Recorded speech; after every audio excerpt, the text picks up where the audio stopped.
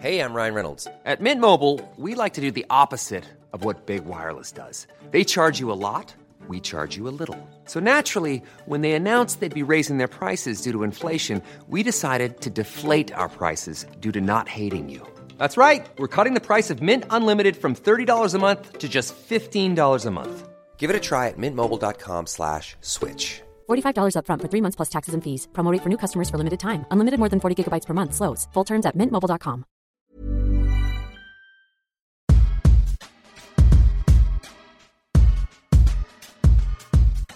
Hello and welcome to Food for Thought, a podcast gabfest wherein a multiracial mix of queer writers gather around the table to talk about sex, identity, culture, what we like to read, and who we like to read. Food for Thought.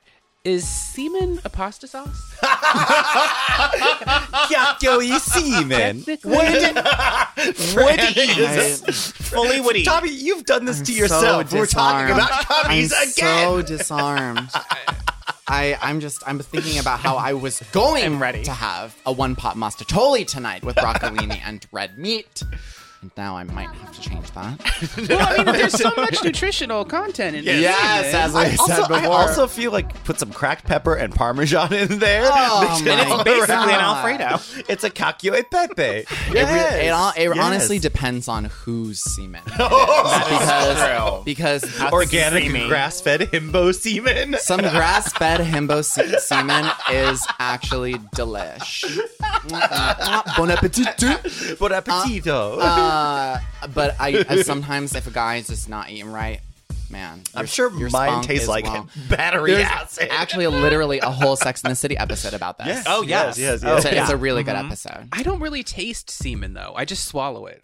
Oh, for me, you get the taste whether you want it. Meanwhile, Joe has his wide wine glass in. He just a little swirl, swishes in the mouth. Notes of lemon and asparagus. I'm with Joe on this one. This one has much terroir and horse manure. You can really taste the barrel on this one. This one's earthy. It's a 2012. It's not the best vintage. A solidly wooden, nutty aftertaste. Is this cinnamon I taste? Some chocolate. This was such a good year for your grapes. Oh my god. Okay, I'm proud of that. I'm very proud of that. That was good. That was good. There's just different yeast down there year to year. You know what? Oh my gosh. Again, Tommy, you did this yourself. I did. Have you ever had cock pasta? Like Bachelorette? I've never Yes, never had I have. I was just thinking of like a bowl of dicks. And I was like, I've never heard of that porn, but I would watch. Wait. Sorry, I wanna go back to cock pasta, but I just have to say that the other day I was watching a porn because there's this model that I'm like very into. So I was like watching things that he was in, but one of them, he was in this 4th of July porn.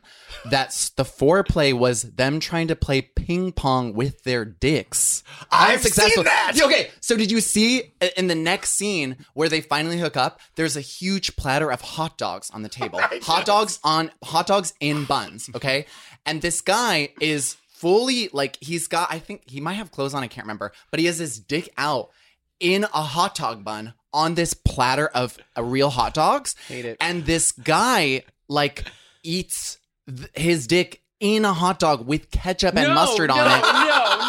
As a kink. And what's amazing, there's even, you know how like in porn, like a third person walks in and goes like, "What are you doing?" Or they like hide it. It's like the kink is like that they almost got caught. Yeah. So there's a third person that before they hook up that walks in, and this guy has his dick in a hot dog bun, like so clearly has his dick in a hot dog bun, and the third guy is like, "Oh, these hot dogs look great," and the two guys are like, "We're gonna get caught because his dick is in a hot dog bun, but he'll never know," and he doesn't notice. This is art. This is performance art. This is brilliant. Marina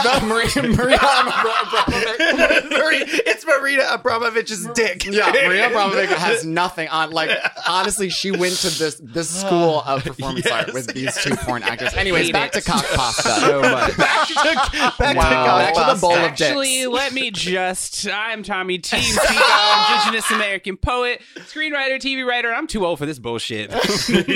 I'm Joe Osmondson, scientist, nonfiction writer, and I'd rather be a cyborg than a goddess. I'm Fran. I'm a no one response. No, just dead air. Is this a book thing? It's Donna Haraway, you assholes. It's a famous quote from Donna Haraway in her Cyborg Manifesto. It was a book thing. What's amazing is that I exactly knew the reference and chose to not acknowledge it. I remember taking a test on the Cyborg Manifesto and I got an A+, mama. Oh, God. That was my favorite English teacher of college. I'm Fran. I'm a writer. I'm an editor. And I would eat a bowl of dicks.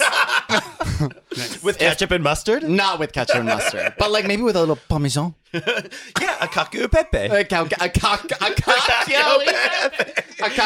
pee. We've been doing this all day, folks. Oh my God. We've been in the studio for the day. Yeah, all y'all don't know when we do batch records, which we don't always do. The third or fourth episode we record is usually for a little off the rails. Just wait for tomorrow. We're completely off the rails. Hi, I'm Dan Michelle Norris. I'm a reader, writer, former figure skater, and I too have had a full bowl of cock pasta covered in Velveeta. Oh, disgusting. Would do again. I love eating light. Of all cheeses, my Midwest is showing. Oh, there is something delicious about this synthetic flavor of like Velveeta cheese. There is. I don't know what is in Velveeta cheese. I Not don't want to cheese. know. We know it's probably fucking vegan for all we know. I love watching cooking YouTube, and one of the things that a lot of these chefs on cooking YouTube argue is that American cheese in Velveeta is actually a really useful thing because it has emulsifiers in her, which gives it that stringiness. So if you put like a slice of American and a bunch of cheddar on a grilled cheese, you get that beautiful stringiness, and the flavor comes from the cheddar. I cook very little. What? But as we all know, I am very into mac and cheese recipes, and there's a lot of Black folks who actually will use a little bit of Velveeta in their mac and cheese for exactly that reason. So I've heard of this conversation. I will eat it with only Velveeta. Oh, babe. Oh, I thought you meant without any pasta. Just a bowl of Velveeta. And won't hate it. I won't love it, but I won't hate it. Who's got the menu? I do, y'all. Today's episode is all about being the aged, the older generation. We decide first who's the Mr. Belding, and we end by taking y'all back to school. Take it away. Ooh. Feeling a little peckish. I think it's time we start the top of the show the way any good top should, with our uproarious appetizer segment, Amuse Bouche. And Joe, are you amusing? I do. So we're going to try something a little different. Let's see if this works. Basically, we're all kind of from the same generation, had a lot of the same TV shows and stuff growing up. So I'm going to list some of these TV shows. Dan is laughing at the expression I made. Fran is literally offended to be lumped into the same generation. I didn't say anything. Your eyes said it all, baby. I said more or less of the same generation, except Fran, who's a child. I wasn't even going to look. And then we have to decide who on this podcast is which character from the show. And so I have in the doc all the different characters from the show in case you don't remember. The first up is Saved by the Bell. When you're running into school and you're running to the friend and you think you're gonna make it on time. We have to pay $40,000. Well, only 9 more seconds of that, and we are done. Who's who? The new one or the no, old the one? old one, the original. I love the new I'm one. Mario Lopez. Unfortunately, because I'm trying to get that. I was going to say it's the mullet. It's the mullet. I'm not there yet. My mullet, she's a work in progress. But I mean, I will say I'm probably Mario. Who's the slut? Is it Mario? Is it Tiffany? Kelly is the slut. No, although she's no one's not. really a slut. No one's ever a slut. No one's really a slut. Who's Topanga? She seems slutty. Oh, Topanga was from that's Topanga, Boy Meets different World. Boy Meets World. Okay, yeah. I didn't watch She any of wasn't- these. I didn't have She cable wasn't slutty either. growing up. These are kids' shows. Saved by the Bell. Mario Lopez in Saved by the Bell. A sexual awakening. Oh, hot. Period. One of the horniest things. But he's also a faggot. Oh, yeah. In that show. Oh, him in the wrestling Oh my segment? God, always in the singlet. He Ooh. looks like a fag, dresses like a fag. Also he in loves life- his appearance Kidding. like a fag. Yes. And I really love that about him. Yes. And he really likes the tall girl. Yeah. Teebs, I feel like you're Lisa. Vivacious, but like kind of shy, hard to get to know, but like everyone wants to know her. Okay. I like a compliment. I'm Screech. I'm either Jessie or Screech. I can't decide. Screech, girl. You're Jess. I think you're Jessie. I could, because it's like the type A, like trying to get everything done, doing all the clubs and all the A's and like stressed about everything. Protesting everything. Yes, totally. Very much like she was like the OG social justice warrior. There's a nice moment on the new Saved by the Bell, actually, when she and Slater have this moment, and I think either the finale or the penultimate episode, where he's like, back then, you were out there by yourself. You were picketing, and like a high school shouldn't have a bathing suit competition. He's like, they shouldn't drill for oil at the football stadium. Yes. But back then, that's a good he was episode. like, but back then, you were the only one. This generation is full of Jessies. Oh, Yeah, that's a cute. moment. That's a moment. That's a moment. That's Okay. cute. Next up, the Power Rangers. Pink, red, green, yellow, black. This can get problematic really fast. Oh, I actually was looking this up and realized that it's The black one is black, and and then the Asian one is yellow. Yikes! So we're not playing that game. I mean, but anyways, I am the Red Ranger. I'm the Green Ranger. No, I'm pink. I feel like I'm pink too because We're she all was a pink. gymnast. I mean, when I and was a did kid, I gymnastics. wanted to be red. But I think that's just because you're like, I want to be the main one. I wanted You know to be what I mean? blue. I just liked blue. He was the dork. It was a little bit of a sexual awakening. All that. I think I had a spandex fetish growing up. Like all the spandex was Something kinda that we hot. need to talk about is that when we played, because did y'all ever play Power Rangers as kids? Yeah. Yeah. Okay, I think I think that we're all that generation that Yeah. played Power Rangers. And then there's this friction that happens when it's like, which one are you going to be? And usually the person of color is like the Black Ranger, the Yellow Ranger, whatever. But it's so funny how all the other kids literally just get to pick, as you said, what your favorite color is. That's literally Yep. it. Because all these Power Rangers, have the same personality. They all literally Yeah. don't have any defining characteristics. It's just the color. So kids would literally just be, my favorite Ranger is the Red Ranger. And it's like, Exactly. why? Red's my red's- favorite color. Yeah, it's like, Wow. but that's I literally, didn't- there's so much friction on it, even though it's so stupid. I just have to say, I didn't do any of this. I didn't play Power Rangers. I didn't watch the TV show. That's impressive. I was like, It's a boring It was show. all- bad outside show. of Zeta. What's her name? Rita Rita. Repulsa. Yeah, she Rita was great. Repulsa, sorry. I think it probably was masculine in a way that just I wasn't interested in. I was like, no. I didn't have action figures of any of these toys. What about Golden Girls? Well, Wow. very timely as well. Yeah. All right. I anyway. guess Den is definitely Rose. Den Den is is Rose. definitely Yeah, Rose. That's If you clear. haven't, after what's her name?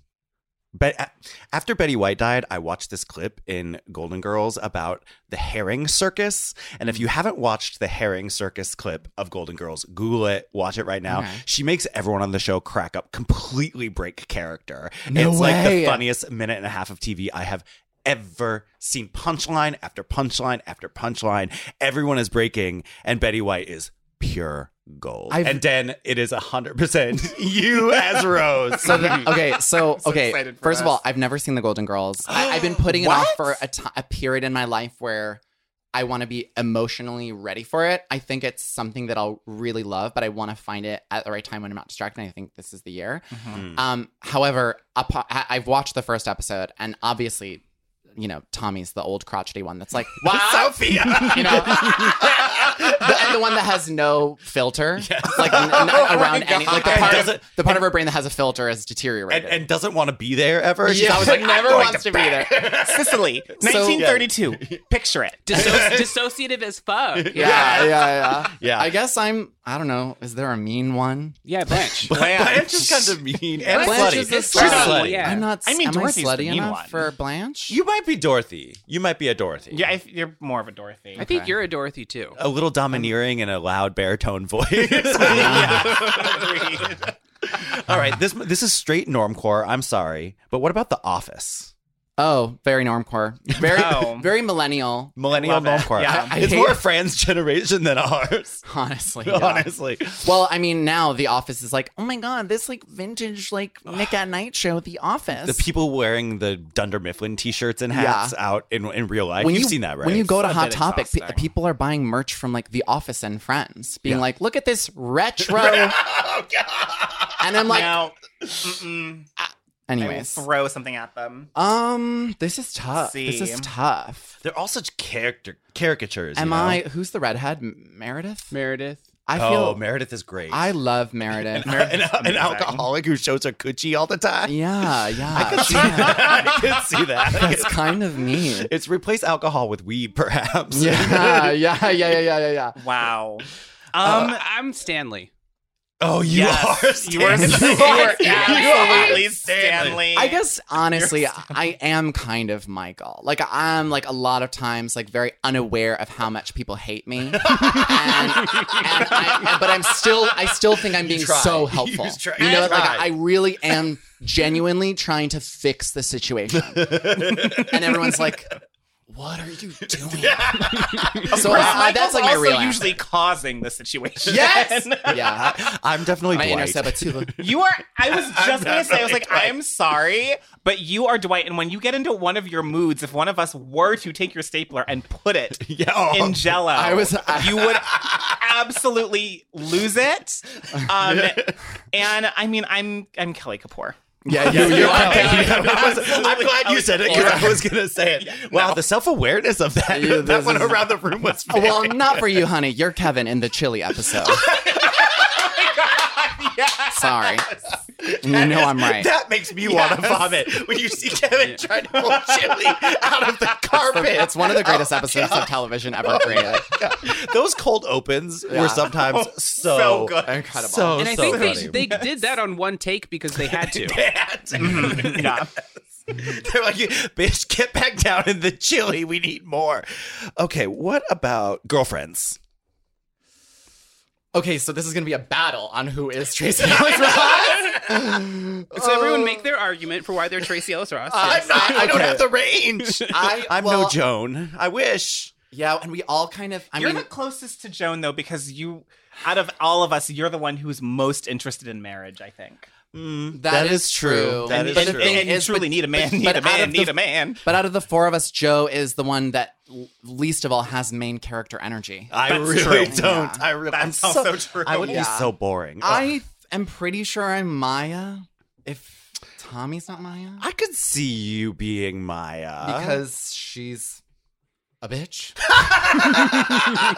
Wow, all we have to do is get Fran to talk about TV characters and the self-awareness pops right out. I am very aware of the fact that I am a cunt. I also feel like Tommy, I don't know, forgive me if this feels wrong, but I feel like Tommy's also like Maya with a Tony Rising. I could see that. I personally think I'm actually Monica. Oh, okay. Yes. Why do you think so, Dee? Partly because I end up with a man who has a giant penis. But mostly because my bouge factor is so strong. Yes, and I walk yes, into any room and read all the other girls for filth. With no shame. A side note, I rewatched a lot of Girlfriends in the pandemic. I think we talked about it. And I totally forgot that William is like a sexual predator. And that's like his whole shtick.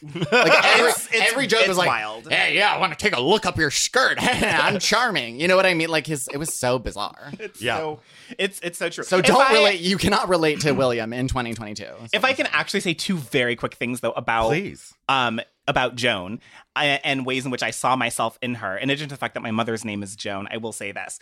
When I watched Girlfriends in high school, in college, there were two episodes that blew my mind because I was like, this is me. The first episode is when she goes to the movie theater with Maya and Lynn, and she's sitting in the middle and she's holding her popcorn, and they're really early, like it's before previews even, right? And so they're talking, and Maya and Lynn keep reaching into the middle to take the popcorn and eat it, and she won't let them eat it because the movie hasn't started, and that was me as a child. Like 100%. I would be like, no, you can't eat the popcorn yet. Like the movie hasn't started. That's the whole point, is to watch popcorn and watch a movie. And then the other thing is there's an episode where she's like finally found the man that she like is probably going to marry, and she's spending the night at his place, and she wakes up in the morning, and they're having some intimate conversation. He's sharing all about himself, and she interrupts him and leaves. And it's because she runs to Maya's house to go poop because she won't poop in his. Yep. Relatable. And, Just kidding. I'll poop anywhere. I pooped here. Yeah, you really. I was like, ooh, girl, in this bathroom. We love you, studio that we're in. I will not poop at a partner's apartment. Oh, wow. I never have. I can't not. I would explode. Maybe a little bit of a segue. Dare I rehash which one of us is this? Which of the Sex and the City girls we are? Oh. Because we've talked about it on the pod before. We have. But do we feel differently? What did we assign last time? I don't even remember. I don't remember. I'm definitely a Miranda. I think we said I was Charlotte. I'm the one that falls out of the window. Oh my God, yes! New York isn't fun anymore. New York is dead. Yeah. Wait, you are her. I've seen that clip. Yeah. So obviously, Den is Charlotte. Yes, you're Carrie. Charlotte. Yeah. I don't think I'm a Carrie. I think you are. Really? Yeah. That sucks. That means you're Samantha. That does me. The thing is, I'm so a Miranda or a Samantha, but next to y'all, I do kind of have. No, actually, you're Carrie, Joe. Gay gas. You have the most codependent relationships. Oh my God. Miranda's whole thing is that she hates love and she holds everyone at an arm's length. That is true.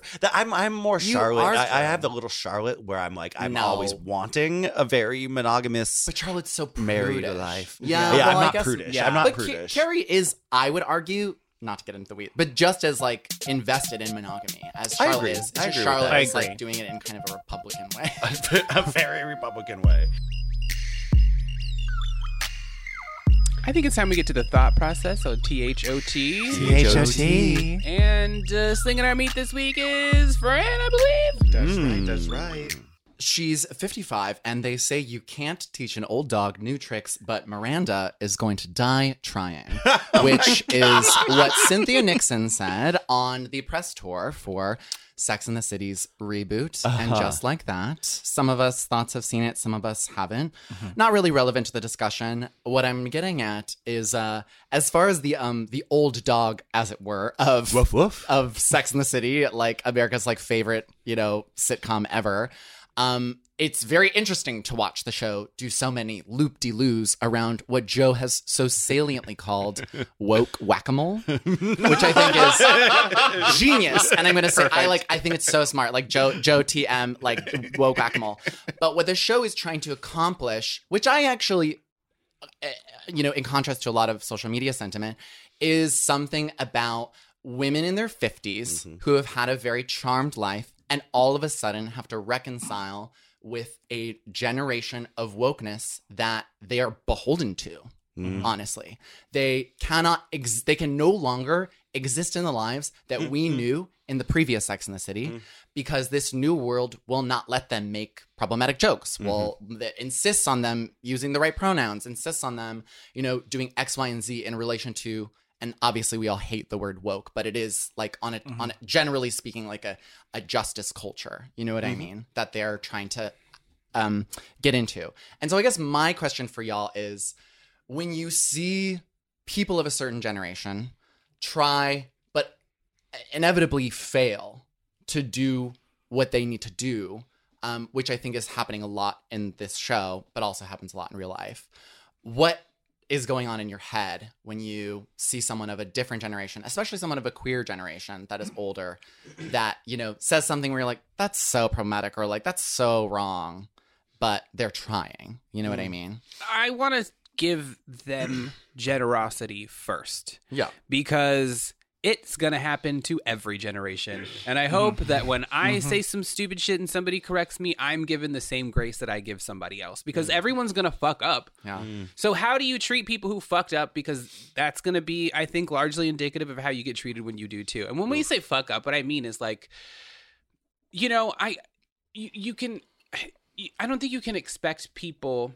I don't think you can expect people to get everything right when they don't know all the sides of the parameters of the thing that of the issue, the whatever, the dialogue that they're getting into. And it's impossible, I think, to know all parameters if you're a person living in the world. And I think if you're going to talk, you have to listen.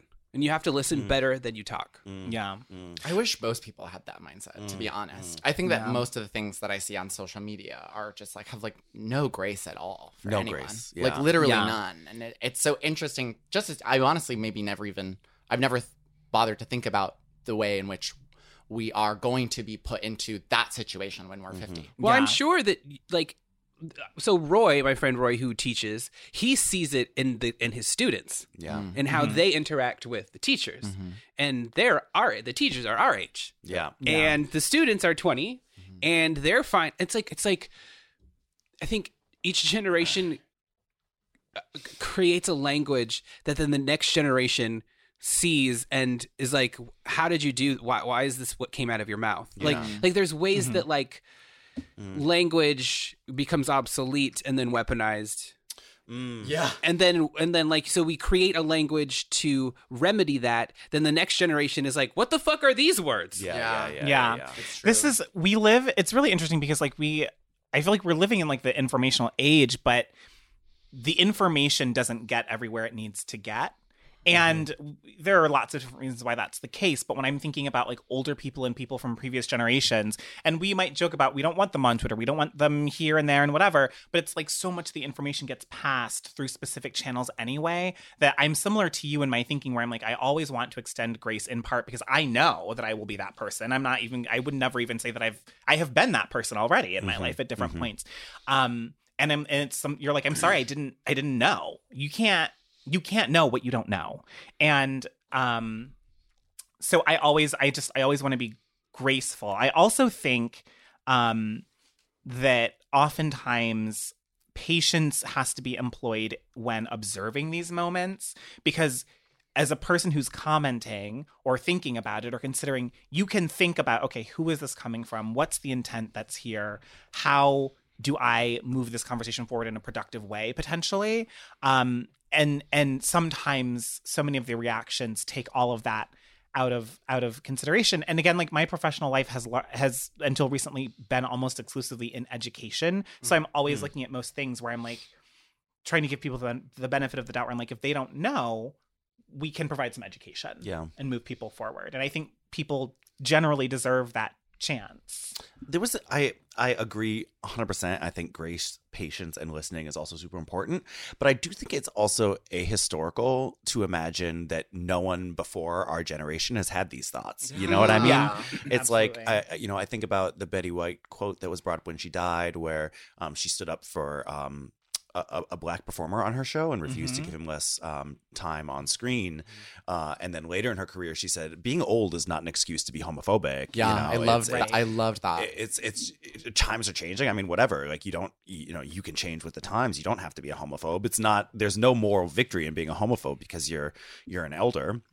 And you do so much harm when you're a homo. I mean, it's literally like when you are a person who is being racist or homophobic or whatever it is, you're with authority. You're doing harm, And I also just want to think through the ways in which that I think like the language we use around gender has evolved so much in the last 10 years. And part of what's happening in Sex and the City is they're grappling with the new language, the new identities that have been birthed through that language. But that also, those ideas came from someplace. There's been a generation plus, multiple generations of both people living those genders and theorists theorizing those genders and giving language. And then there's the lived experience of younger people now. And it all sort of comes together into this moment where it feels like things are changing really fast, but the seeds have been planted, and it actually is ahistorical to say, yes, things have changed really fast in the last 10 years, but it's been a movement that has been slowly growing over a long period of time. I think about people like Ruthie Wilson Gilmore, who's been an abolitionist scholar for a long time. My bestie studied with her at CUNY. And like, everyone's like, oh, everyone's an abolitionist now. It's like, she's been an abolitionist for decades, and this is not, it's the popularity and visibility of the movement is new, but that doesn't mean the ideas are new. And I think that's really important. And to also give space for the elders who have been coming up with this stuff for a long time, I think it's on the note of like language and like social cultural production, like the things that we do to try and like improve how we talk about gender or queerness or like just justice culture in general. Like the shelf life of that is actually so short. Yeah. And I think that all of us, older generations, younger generations, the best thing we can do for our future selves and the way we remedy like intergenerational violence is like understanding that all we can rely on is change. All we can rely on is fluidity. All we can rely on is that all these things are going to expire. You know what I mean? We worked so hard. Like our generation worked so hard to induct the word queer into our contemporary lexicon in a way that removes it from the slur and makes it something that advances who we are. But it already feels like we're on the brink of it being dated. Like I think that TikTok culture is like, and by TikTok I just mean like Gen Z. I think that there's a generation encroaching that is really disinterested in labels or thinks that the term queer is corny, especially trans and gender nonconforming people. I think the term non-binary is like a work in progress. Like I think that it's like it defines who I am, but it's not, to me it's not home. It still feels already like it feels dated sometimes already. That's a personal opinion, not like something I just prescribe. Feel like the thing that happens that is really, really bad is like where lesbians now feel attacked by trans people. Like the fact that there is a trans person does not mean you can't be a lesbian. Like if non-binary is the home for you, if that is awesome for you, other people saying it's not the home for me does not attack your ability to have that identity. And that's where this TERF nonsense is getting really wild. It's like you can be a cis woman. That's it. You can be a lesbian. That's fine. Like that doesn't mean a trans woman isn't a woman. You know what I mean? You don't get to dictate their identity by your own. Do y'all remember when we were doing a panel with Raquel, which wasn't recorded? I don't think. We should do an episode with Raquel. We did an episode with Raquel Willis for an event that had an audience. And Raquel said, in our conversation, Raquel said something to the effect of, well, everyone's a little gender nonconforming and we're all kind of waking up to that. And in the Q&A section, there was an older kind of lesbian that was like, I'm not that. Yeah. I am a woman. Why is it? And there was this exacerbation coming out of her just because of simply a failure to grasp what Raquel was actually saying. I think so. But the defensiveness that you're talking about, Joe, it comes from a place of how hard they had to fight to be able to say that. I'm not farming for empathy for TERFs. And I don't think this woman was a TERF, so to speak. She was giving a little TERFy. there were some vibes. There were some little wiggly TERF vibes there. Dipping the toe in. But it's things like that where navigating those conversations are really hard. Yeah. We have to really let go of like the concept of being right or wrong about a situation in order to have a conversation with someone, even though we are right. No, I'm just kidding. I feel like I've gotten more generous as I've gotten older, and I don't feel self-righteous anymore. I don't feel like I know something that other people don't. Yeah. I don't think that I'm privy or more sensitive to something than other people are. You know, I feel like it was almost when I felt younger and I felt this energy and I felt aggressive about it, more aggressive anyway. My feeling was who I am to a certain extent has been erased, and I'm going to make sure that doesn't happen anymore. Or like I haven't been in charge of my own voice, or that, like, I guess what I'm getting at is I used to feel like that sense that it was about justice. You know, I was getting justice for me and people like me, and like you're all homophobes and like fuck you, go die. And it's like, but like how much the thing is, I didn't want to be in dialogue. Yeah. I wanted to be right. Yeah, you know what I mean? And I wanted them to go and be gone and stay gone and never come back. Yeah. And that's not a great place to come from. It wasn't I felt self-righteous, but it didn't feel like I was so concerned with being right without understanding that right, wrong is a dichotomy that I don't think describes everything. Yeah. No, but it's so hard because it does describe homophobia, right? Like homophobes are wrong.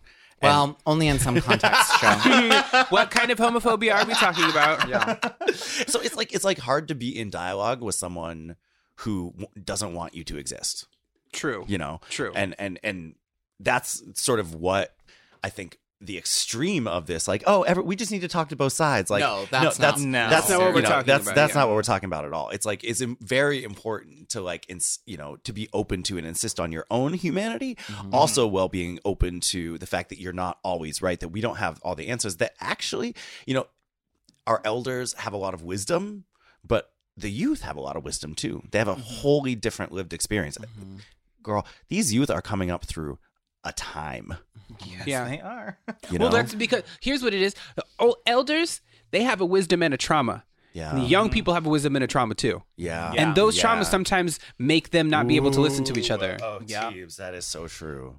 I think in like the right versus the right wrong of it all, the dichotomy, it's like so many. I mean, we just had our conversation about like being online in the previous episode. And like, I do think that so much of like the everyday problems that we go on in our own heads are a product of a binary that you didn't even know you were subscribing to, that you only have ever known something one way.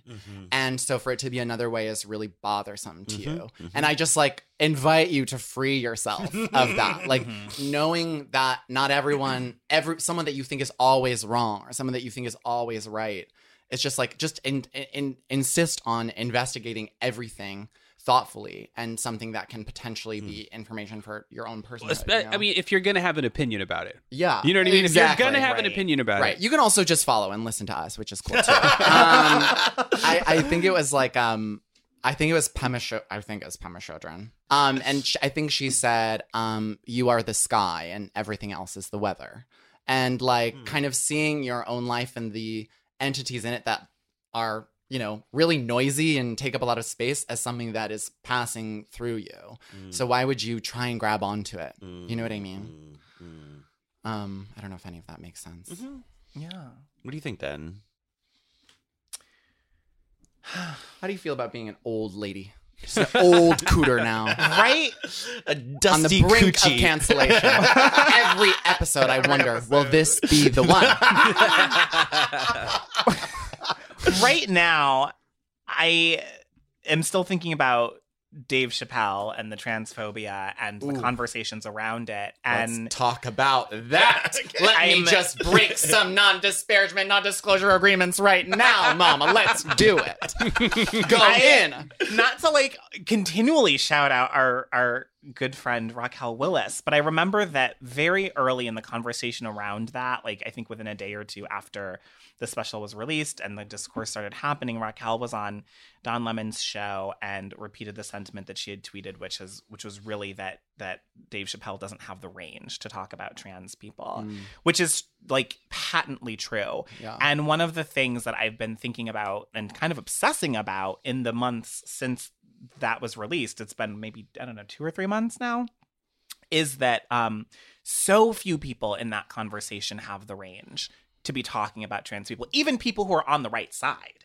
like who are supportive of trans people and who feel like Dave Chappelle is being transphobic, which, spoiler alert, he is, don't really have the range to speak in substantive ways about what it means to be trans, what the language around our identities and our community means, and to be able to talk about it in ways that will help people wrap their minds around this thing that they have a really hard time, that many people, especially older people, have a really hard time understanding. And I'm not sitting here and saying that that's what I'm going to do, but I guess what I have sort of learned in watching this discourse in a way that I didn't before is how important it is to recognize when we don't know the answers. And even if we have an opinion, to recognize when our opinion is not informed. Yeah. And you have a lot of opinions are just feelings. Yeah. This is how you feel. And a lot of people don't have the ability to be like, this is how I feel, but this is ill-informed. My therapist says all the time, is it how you feel or is it how you think you feel? Ooh. I love that distinction. And I do think that like there, especially in this like generational conversation, especially when that gets entwined in privilege, and especially if that person comes from a historically marginalized class, when we think about Dave Chappelle, when we think about RuPaul, because I do think they are in like a good parallels, that you kind of build because you have been so traumatized by your own life to go through really to break so many walls that your body hurts. It makes sense that you would build a moat around yourself. But that is like to kind of like build and live in this kind of crystal castle will only ever hurt you. You know what I mean? I think that like I understand that Dave Chappelle is like used to be is a genius or whatever. I'm not privy to like all of his work. I know that he has meaning to the Black community that like I won't speak to, but like it is like so inane for Netflix as an institution and Dave Chappelle to be like, oh no, there actually is no line on this. Like we can actually say whatever we want because it's art. And because it's my opinion. And then some of the nature of Dave Chappelle's comedy was upsetting the audience. Exactly. Or like or upsetting what he saw as like power. Yeah. And the thing is like, unfortunately, you can kind of get away with the problematic joke if the joke is funny. Our podcast is kind of predicated on that. So much comedy is. What Dave is not doing is not funny. It's kind of like an Annette rip, which I think it's so rich that they got into that weird, like that Hannah Gadsby and him got into that weird, riff. But it's like, it's just like bizarre to me to say like there is no line. Like I was like I remember reading like Ted Sarandos' fucking like email about that, and I was like, okay, I'm gonna create a documentary called "Kill Ted Sarandos" and see if he feels a type of way about it if there's no line. I think you know what I mean. That was also wild. Could I just say, because I was like, you're the CEO of the same company that like streams Disclosure. Yeah. So like, watch your own material.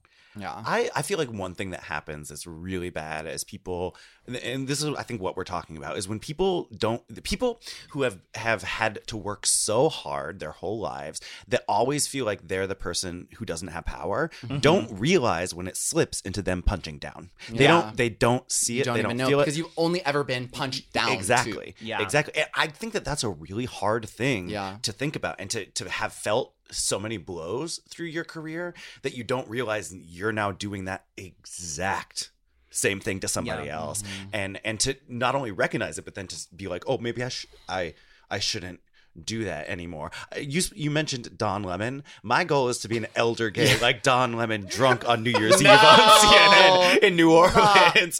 It is, if you haven't watched Dulce Sloan is there. Denez Smith called him Deshaun Lemon. It is the way to be an elder gay. You know what I mean? Fran, I have a question. What does cheugy mean? I actually literally don't know. I literally haven't figured that out yet. Like I came into this studio today asking two questions. What is cheugy and who took 75 loads? That's all I wanted to know. What's an oomph? That one I think is I'm not privy on a lot of like Twitter meme culture because it's like not my. But anyways, I think it's someone that you're attracted to. Question mark. Usually online, maybe a little dumb. It's like someone who it's kind of a crush. It's kind of a crush. Oh, okay. I think it's like someone An who's online hot and crush. And, a hot crush who's in public. Thoughts? Get at our Twitter like handle. a celebrity crush? I don't think celebrity. I mean, maybe. Okay. Any other questions? Those were the two that I really, do not understand. Sorry, I couldn't really help you at all. Maybe I'm too old too. I was honestly, say Fran is now an old too. I am. That's the takeaway. How dare you? I'm 22. Are y'all afraid of getting older, of being the elder gay? Sorry, I took a bite of my morning bun right when you did that because I really did not want to contribute to the conversation. I really don't want to answer that question. So that's a yes. I want to be forever young. I want to be forever young. Oh God, we have lost our minds. If you ever. Anyways, yes. No. What was the question? Are you afraid of getting old, of being the elder gay? I'm afraid of like being alone and choking and dying. Like Miranda. That's an episode of Sex and the City. Yeah. Everything comes back to Sex and the City. I'm sorry. I'm really mad because Tommy has never seen Sex and the City or like You've seen like a few episodes or I haven't something? seen an entire episode. Okay, can the thoughts listening to this right now collectively campaign against Tommy Team Spico on his last social media platform, Instagram, and yes. tell him how incredible the show is as a cultural object and how it's relevant to this conversation of generations. Yes. I mean, it Because is relevant. We often say something is very of its time. This is related to your question. We often say something is very of its time, Yeah. which is a euphemism for it's fucking dated now. Yeah. You know what I mean? And I think that, to me, my worst fear is definitely like Is being dated.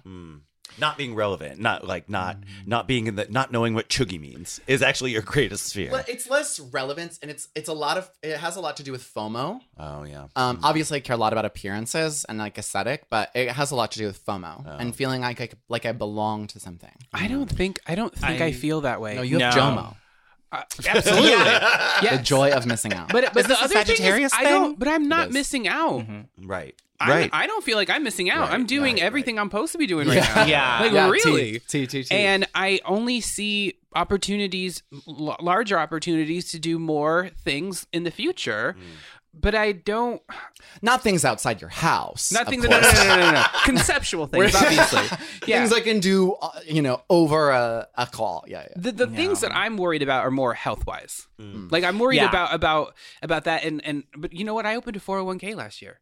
I never thought I'd be able to do that. I'm like taking care of. I'm like, okay, I don't envision a future version of myself that has children, that has a significant other, or any single person to take care of me. So I have to make sure I can take care of future me. That's what I'm doing right now. But I don't. But my concerns aren't cultural because I'm making culture. Yeah. Yeah. I relate. That is actually a fair point. Yeah. I relate to that very, very deeply. I'm thinking about a lot of the same things. I think I would like to eventually get married, but I don't think I'm going to want children, and I just feel like I can't expect for someone else to take care of me, and so I have to set myself up, so I'm thinking about a lot of those same things, and that's guiding a lot of my thinking moving forward. But I don't know. Like Joe jokingly a minute ago was like, you couldn't pay me to be 22 again, and like I miss how skinny I was when I was 22. I'm not gonna lie, but one, my ass just gets better with age. That's true. And Mine two, too. yeah, it's a lot of things get better with age. And two, like I'm so much happier and I have so much more joy in my life, and I have so much more power. And I don't even mean power over other people and things like that, although I have more of that now certainly than I did when I was 22. I mean power over myself, my life, my choices. I am in a position that not everyone gets to be in ever, especially when we're talking about Black trans women in some ways, where I feel like I get to kind of create the life I want moving forward, and I'm able to do that. So like I have just found joy in getting older. And as far as like being relevant to the cult, I mean, I don't know, like I find myself endlessly entertaining again. So Yeah, I'll then be I can't fine. imagine you caring about relevancy. No. I am relevant because I am me, and I will always be. That's how I feel. Wow, I am the sun. She landed that triple axel. But I do worry about health things, and I'm scared of the day, much like Carrie in episode 5 of And Just Like That. I am terrified of the day when someone tells me that for medical reasons, I am confined to flats. Oh, Sex in the City. Wow. So, yeah. Everything I'm- comes back. Sex in the City. Yeah. Sex in the City. I will be a 90-year-old woman rocking stilettos. Like that. Nothing will motivate me to be in shape like that. I would love to be that girl too. Goals. Goals. I'm feeling full, but like I could fit one more thing inside of me. Den knows how I feel. Den, why don't you put the cherry on our top? I love putting a cherry on a top. This is not a secret. So for today's dessert, Tommy and I are introducing these thoughts to a brand new show. There's only 2 episodes that have aired, but we both love it for probably similar reasons. Quinta Brunson's new show on ABC. I think it's ABC, right? Mm-hmm, it's Yeah, ABC. ABC. Abbott Elementary. If you haven't seen this sitcom, it is, first of all, we all know Quinta, amazing book, She Memes Well, the best meme in my life, People Be Gay, which which is just true. She's the creator of this show, and she plays Janine Teagues, a already beleaguered and only her second year of teaching elementary school teacher in the inner city in Philadelphia. Quinta, of course, is from Philly, and so this, in some ways, is maybe reflective of her background. But the show is being heralded as like the best new comedy on network television. And I don't even think that does it justice. In addition to the fact that the kids are fucking hilarious, the show, the humor is genius. One of the older, more experienced teachers on the show is played by Sheryl Lee Ralph, who some people know is sort of like a Black Broadway veteran. And she played Moesha's stepmom in Moesha, if you were around in those days. And she's this teacher that Quinta's character really looks up to. Super saved. Super saved woman of God. I actually met Sheryl at one of my sister's jazz shows a few years ago too, which is really, really cool. And there's like so many awkward interactions between them. I also want to shout out Janelle James, who is the plays the principal named Ava. And she's completely incompetent but hilarious. And if you've ever had an incompetent boss who like knows nothing about what they're doing, but they're your boss, and we've all been there, like you will relate to this. So fucking funny. I also wonder if because of the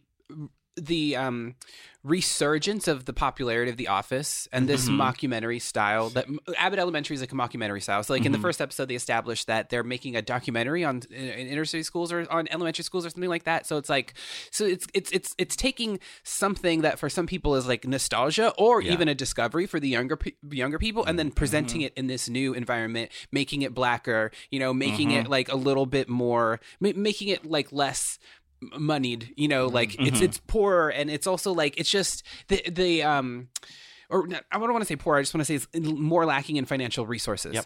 And it's about how they have to, as teachers, overcome that one obstacle, which is like people entrust you to care for all of these kids and give you no money. So how do you have to show up for each other? The kind of backhand deals they have to do. You never think about that. Literally $0. And so it's like the resourcefulness of these teachers and the fact that like when it comes down to it, they all really love what they do. They wouldn't actually choose a different profession. They want to be teachers. And so it has that bit of earnestness on top of this really great sense of humor and like a really incompetent boss. Yes. And it's a recipe for The Office, Parks and Rec, and like, there's recipe for success. Gay shit? Question mark? No. We don't know yet. We're only 2 episodes in. They're elementary school kids, Fran. That's disgusting. We know you like them young. That is too young. I mean, it's Quinta. Joseph. I would imagine there will be at some point, but it's just a really, really funny, hilarious TV show. And if you are one of many gays who works in, for example, a nonprofit doing this kind of work, you'll relate to it. I can't wait to watch. This episode of Food for Thought is made possible by the generous, unequivocal support of Rosé and our new home at Stitcher. Our producer is the young mom, not biological, Alexandra De Palma. Subscribe, rate, and review us 5 stars on iTunes, or Den never dates another septuagenarian ever. Oh my! In 2022, we are dating age-appropriate men. We'll see about that. So he's 67. Girl. It's a movable line depending on how deep the pockets are. The way you won't even be able to keep that promise by the time this podcast comes out. I know. So much for resolution. So true. So true. You can find me at HeyTeebs, HeyTeebs on Instagram, because of course I deleted Twitter. I'm Joseph Osmundson. You can find me at www.josephosmundson.com, where you can pre-order my book. Also, please, someone tell me what chuggy means. What does chuggy mean? Probably saying www.josephosmundson.com. I think that might be chuggy. I'm Fran. You can find me at Fran Squish Co. And listen to my new podcast, Like a Virgin, with Rose Domu, anywhere you stream podcasts. And I'm Den Michelle Norris, and you can find me on Twitter and Instagram at the Den Michelle. And please, nobody inform Joe what chuggy means. What an oomph you're being, Den. I don't know. Find us on Instagram as Gay Sluts Who Read, and join us on Facebook and Twitter at Food for Thought Pod. And finally, send your questions, thoughts, concerns, and dick pics to thoughts at foodforthoughtpodcast.com. As always, that's food, the number 4, and thought spelled how? THOT. And you're gonna forward us some of those dick pics, right? Let's open them right now. Forward us dick pics.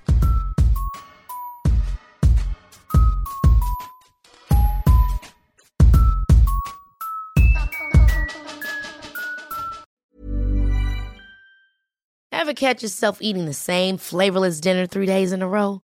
Dreaming of something better? Well, HelloFresh is your guilt-free dream come true, baby. It's me, Keke Palmer.